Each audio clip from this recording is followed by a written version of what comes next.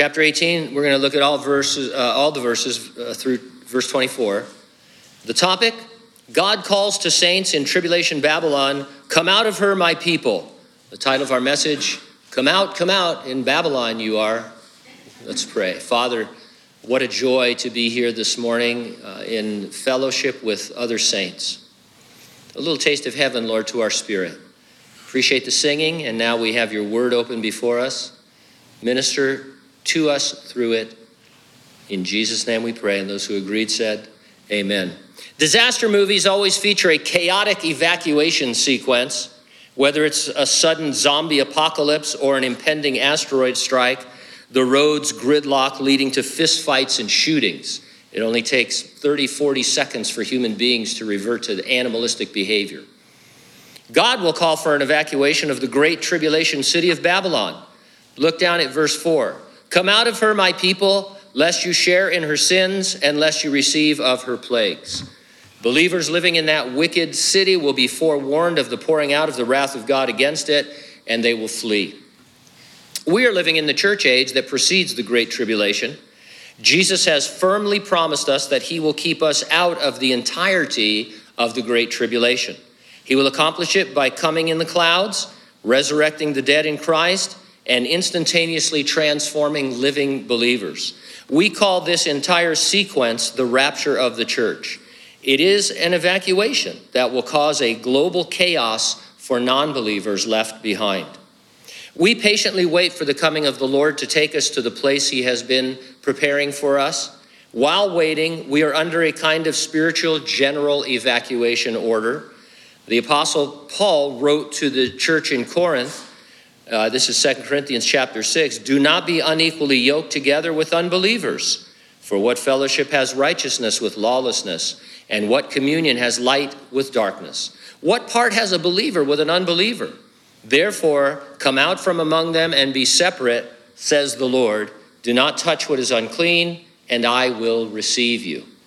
Before you act on that advice, though, Paul also said, I wrote to you in my epistle not to keep company with sexually immoral people, yet I certainly did not mean with the sexually immoral people of this world, or with the covetous or extortioners or idolaters, since then you would need to go out of the world.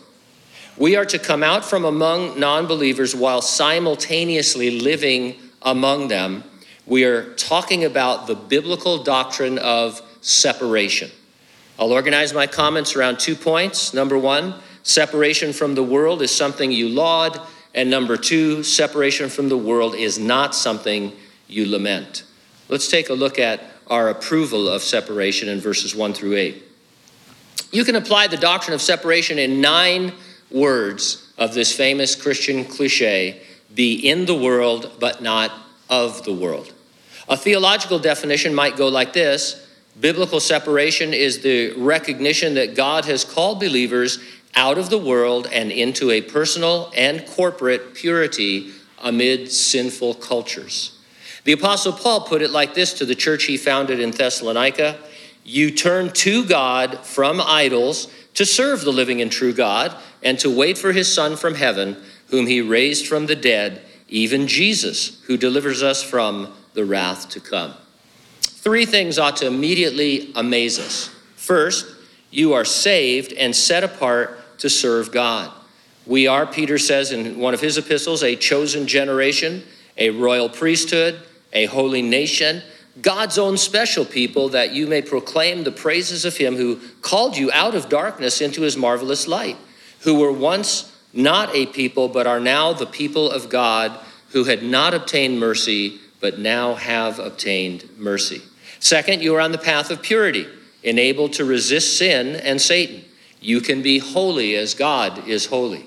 And third, you have the assurance that we are safe from the coming wrath of God, that is the great tribulation. My response in Greek would be, wowza. I mean, that's exciting. I mean, think about what it means to be a Christian. Set apart to find purpose and have joy in your life and kept from this hour that is coming upon the world. The separated life is not a burden. It's a blessing. It is liberating. We always think of separation, or I shouldn't say always, but a lot of people think of separation as a list of mostly don'ts. I can't do a bunch of things now because I'm a Christian. And it brings kind of a sour attitude, but there's nothing more liberating than being a Christian. The Apostle Peter went on to point out, "Beloved, I beg you, as sojourners and pilgrims, abstain from fleshly lusts which war against the soul." The truth is, the Christian life is a life that is intended to be a life of victory over things that are really no good for you. The simplest way I can put it is that if you're a father, well, of course, if you're a parent, but, do you want what's best for your children? Or in terms of the way that you restrict them or look at them and decide what they're capable of? Take media, for example.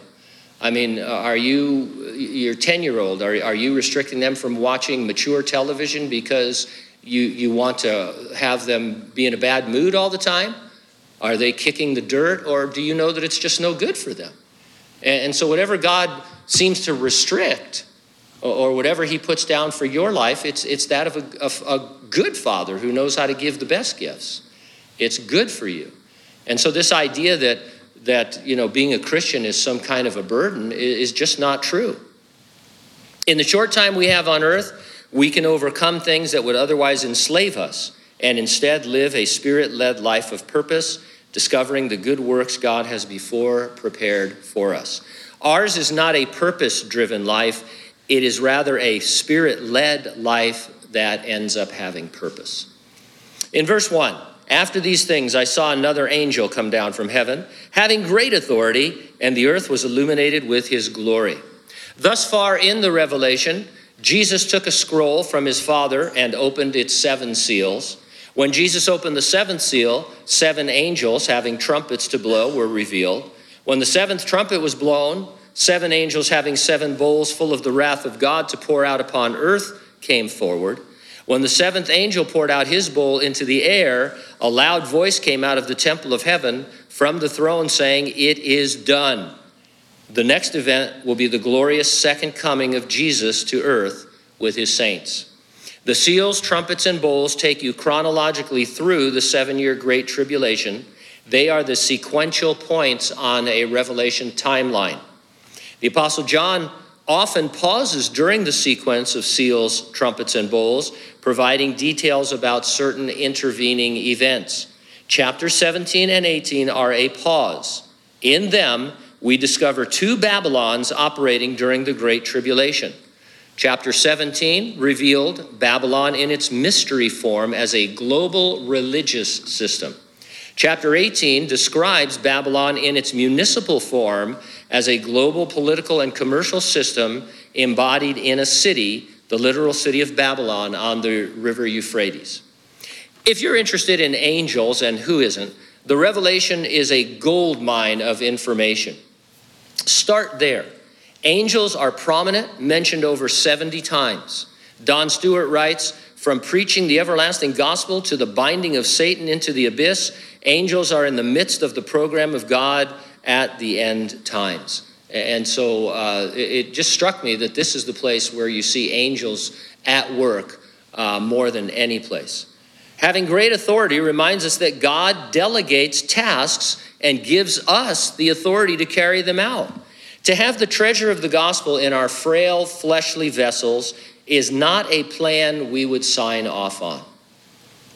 We're just not great at it. We are when we allow the Holy Spirit to lead and when we yield to him. But, this is, to us it would seem dangerous, to entrust such a message with such import to folks like us. But the Lord does that. And we have authority. It should humble us. Think of it. You can confidently tell a person that believing in Jesus is salvation and that they will have the forgiveness of their sins and eternal life. Wow. That's pretty amazing. You understand? You're not saying, hey, if you come to this church, we can all work together and hopefully we can get saved one day. I mean, you're declaring as a child of God that what happened to you can happen to them and that your sins can be forgiven as far from the east as from the west and that you can know you have salvation right now. That's the kind of authority the Lord delegates. This angel illuminates earth with his glory. Much is veiled to our perception. We walk by faith and not by sight. In the future, we will behold things as they are with unveiled senses. Verse 2, and he cried mightily with a loud voice, saying, Babylon the Great is fallen, and has become a dwelling place of demons, a prison for every foul spirit, and a cage for every unclean and hated bird. Yes, this is future Babylon in Iraq, thriving as a world capital city. It isn't a code name for Rome or New York or Dubai or Riverdale. It's none of those places. Author Joel Rosenberg recently wrote, ancient biblical prophecies in both the Old and the New Testaments indicate Iraq will become the wealthiest and most powerful country in the world in the end of days, and the most evil. The Old Testament prophet Isaiah said that in the day of the Lord, the city of Babylon would be destroyed to never again be inhabited. Jeremiah expressed the same scenario for tribulation Babylon. Here's the opinion of a scholar who takes the allegorical approach to the Revelation. I do not believe that the city of Babylon in the book of the Revelation should be seen as representing some single city or nation, but rather for New Testament people, it symbolizes the hideous wickedness seen everywhere in the world. Preterists are those who teach that the Revelation was mostly fulfilled in the events of the first century with the fall of Jerusalem. They say, and I quote, Babylon represents first century Jerusalem. It's not a symbol for Rome, New York City, or any city anywhere. Amillennialists believe that Jesus is currently sitting on the throne of David and that the present church age is the kingdom over which Christ reigns. Donald Guthrie suggests that, and I quote, the symbol of Babylon stood for the oppressors of God's people. If you abandon the literal futurist interpretation, Babylon can mean anything that you propose. If it can mean anything, then it means nothing. Seriously, you could hear a dozen or 200 studies on Babylon from those who are in an allegorical or preterist or some other amillennialist camp and hear 200 different impressions of what Babylon really is. And you know what? That can't be true. That a Christian would be the first one to say, you can't just make the Bible mean whatever you want it to mean, right? Don't you tell people say stuff to you and they say, oh no, that's out of context. You're making the Bible mean what it doesn't mean. But then these guys turn around and say, well, Babylon, it can't be the literal city because none of these prophecies are literal. And so it's just evil in general, or it's this thing or that thing. If it can mean anything, it means nothing. The so-called golden rule of biblical interpretation is, if the plain sense of Scripture makes common sense, seek no other sense. Nothing is more clear than that Babylon is a real city. Isaiah thought it would be, Jeremiah thought it would be, and John is writing about Babylon on the river Euphrates. The futurist position we hold is the only one that obeys the golden rule, the only one that considers Babylon throughout biblical history. The Tower of Babel was mankind's first attempt to build in defiance of God. Tribulation Babylon in that same site will be mankind's final attempt to build in defiance of God. The angel announces what the rest of the chapter describes, the burning of tribulation Babylon by God just before Jesus Christ returns to earth. The repetition of is fallen may reflect that religious Babylon falls first, mid-trib, and then the city falls as the tribulation nears its end. Afterward, Babylon is a prison to incarcerate demons during the 1,000-year reign of the Lord. God has an extensive prison system for evil supernatural creatures. Earlier in the Revelation, we read about a place called the Abyss. God also incarcerates wicked supernaturals near the Euphrates River. We saw that in chapter 9. And in the New Testament, both Peter and Jude say that a place called Tartarus is a supernatural prison. After its destruction, Babylon will become a prison and it will be overrun by scavenger birds. There's something disturbing about vultures picking away at human carcasses. It just, ew. And they're big. Vultures are big, scary. They're anything bigger than a blue jay is too big for me. Pigeons, crows. I mean, you get into some of these vultures, they'll put your eye out. Verse 3, for all the nations have drunk of the wine of the wrath of her fornication. The kings of the earth have committed fornication with her, and the merchants of the earth have become rich through the abundance of her luxury. Think Pleasure Island in Pinocchio. The boys can drink and cuss and smoke and fight and vandalize all they want. Afterwards, they are enslaved as beasts of burden. Verse 4, and I heard another voice from heaven saying, come out of her, my people, lest you share in her sins, and lest you receive of her plagues, for her sins have reached to heaven, and God has remembered her iniquities. Believers will live and work in Babylon. Undoubtedly, some will be like Daniel, and others will be like Lot was in Sodom. Share her sins doesn't mean they participate in sins. God calls them out so they won't share in his punishment for Babylon's sins. Verse 6, render to her just as she rendered to you, and repay her double according to her works. In the cup which she has mixed, mix double for her. In the measure that she glorified herself and lived luxuriously, in the same measure give her torment and sorrow. For she says in her heart, I sit as a queen and am no widow, and will not see sorrow. Therefore her plagues will come on her in one day, death and mourning and famine, and she will be utterly burned with fire, for strong is the Lord God who judges her. And we can get so discouraged in the world that non-believers always seem to prosper and we don't. Of course, it's not true. Non-believers have their share of trouble. But in this life, especially in the next, sin pays its awful wages, death and eternal conscious torment. The wicked have temporary, I guess if the wicked can drive Ferraris, drive a Ferrari, go to heaven, because you're going to end up in hell. So let them have it. Let them have their joys now, their fleshly joys, I guess, and share the gospel with them. Don't be upset that non-believers seem to have more than you, because you're rich in heaven, beyond measure. And we need to be reminded of that.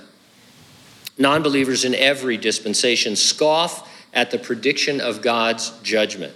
They misunderstand that his long-suffering waits for them to repent.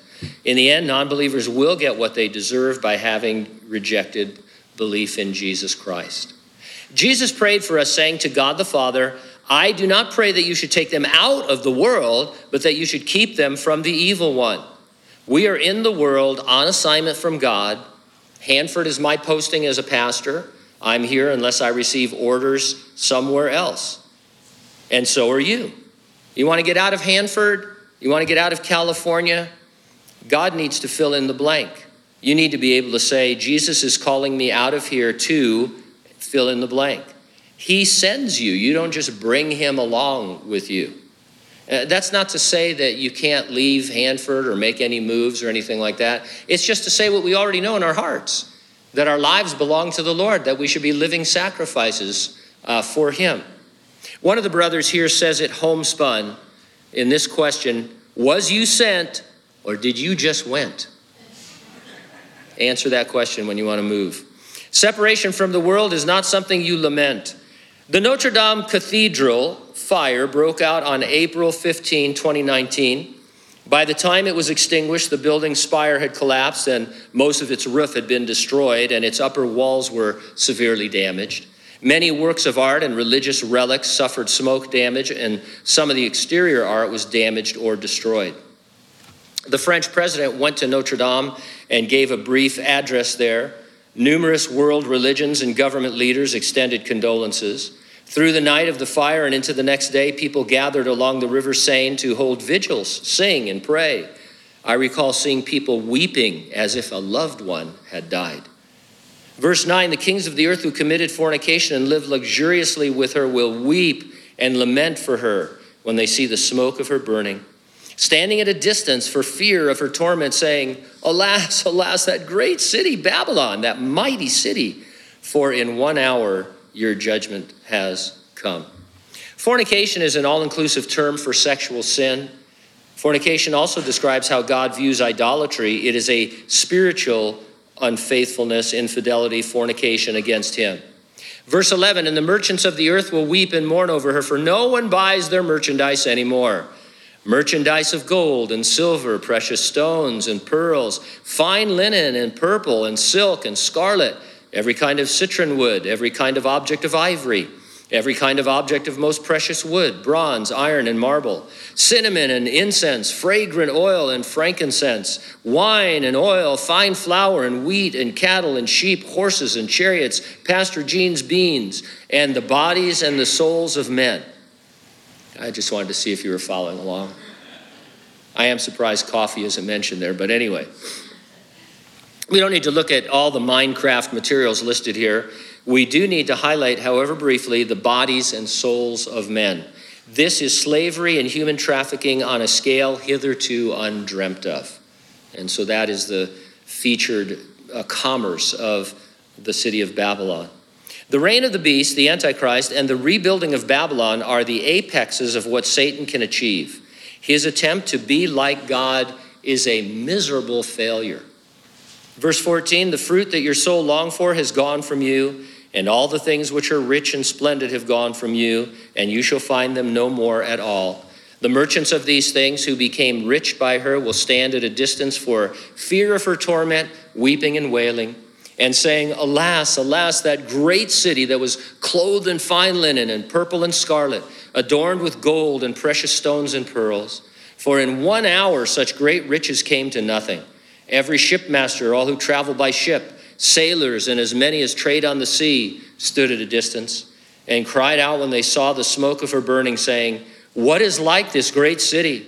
They threw dust on their heads and cried out, weeping and wailing and saying, alas, alas, that great city in which all who had ships on the sea became rich by her wealth, for in 1 hour she is made desolate. I've probably attended more funerals and graveside services than anyone here. It's an occupational hazard.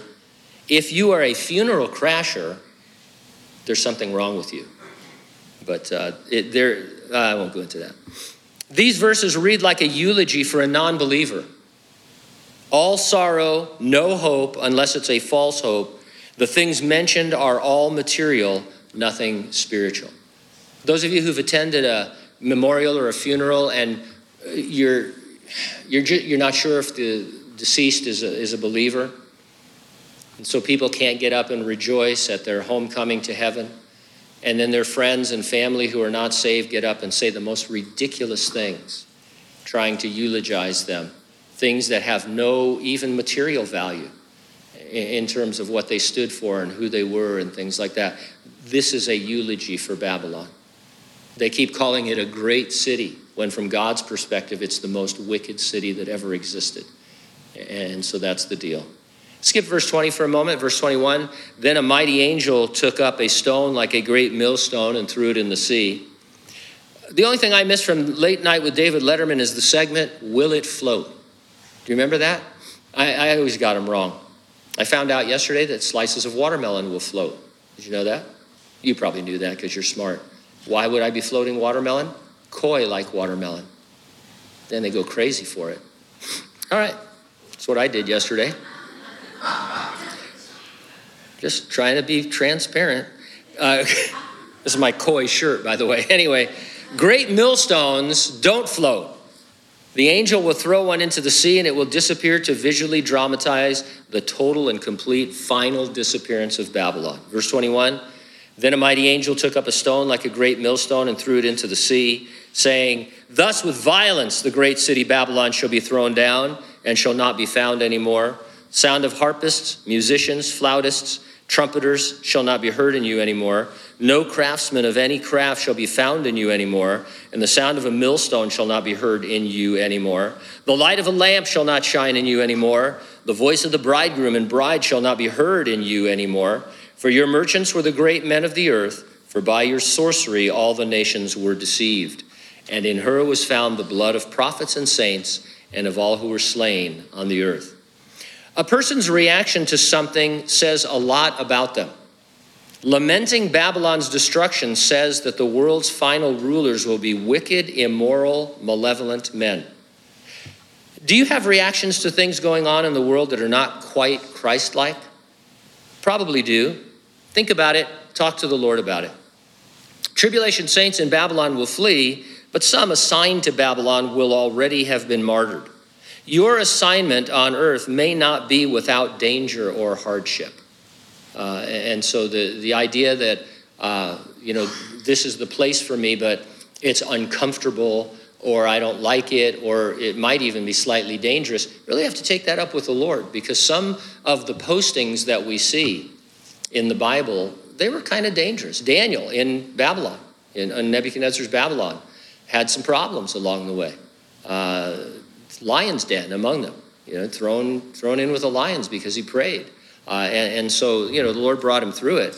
But you can't base your decisions on comfort and ease. If you do that, you're going to just be useless serving the Lord. Back to verse 20. Rejoice over her, O heaven, and you holy apostles and prophets, for God has avenged you on her. I found it difficult to cry when Notre Dame was burning. When things like that happen, I tend to remember the words of the Apostle Peter from 2 Peter 3. The day of the Lord will come as a thief in the night, in which the heavens will pass away with a great noise, and the elements will melt with fervent heat, and both earth and the works that are in it will be burned up. Therefore, since all these things will be dissolved, what manner of persons ought you to be in holy conduct and godliness, looking for and hastening the coming of the day of God, because of which the heavens will be dissolved, being on fire, and the elements will melt with fervent heat.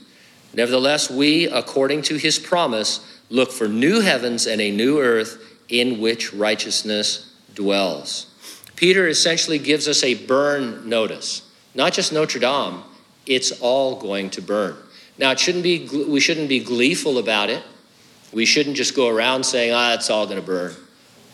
But we do need to get that truth across, that there is something greater than this life and this world, and it's the life in the world to come. And it's a relationship with Jesus Christ. Back in the 6th century BC, when Babylon was big, Daniel and his 3 friends, teenagers, were assigned there by God. They didn't just survive, they thrived spiritually. In between the Babylons of Daniel and the Great Tribulation, we can survive and thrive in the world. We do it by maintaining a healthy spiritual separation, by being in the world but not of it, by turning to God from idols.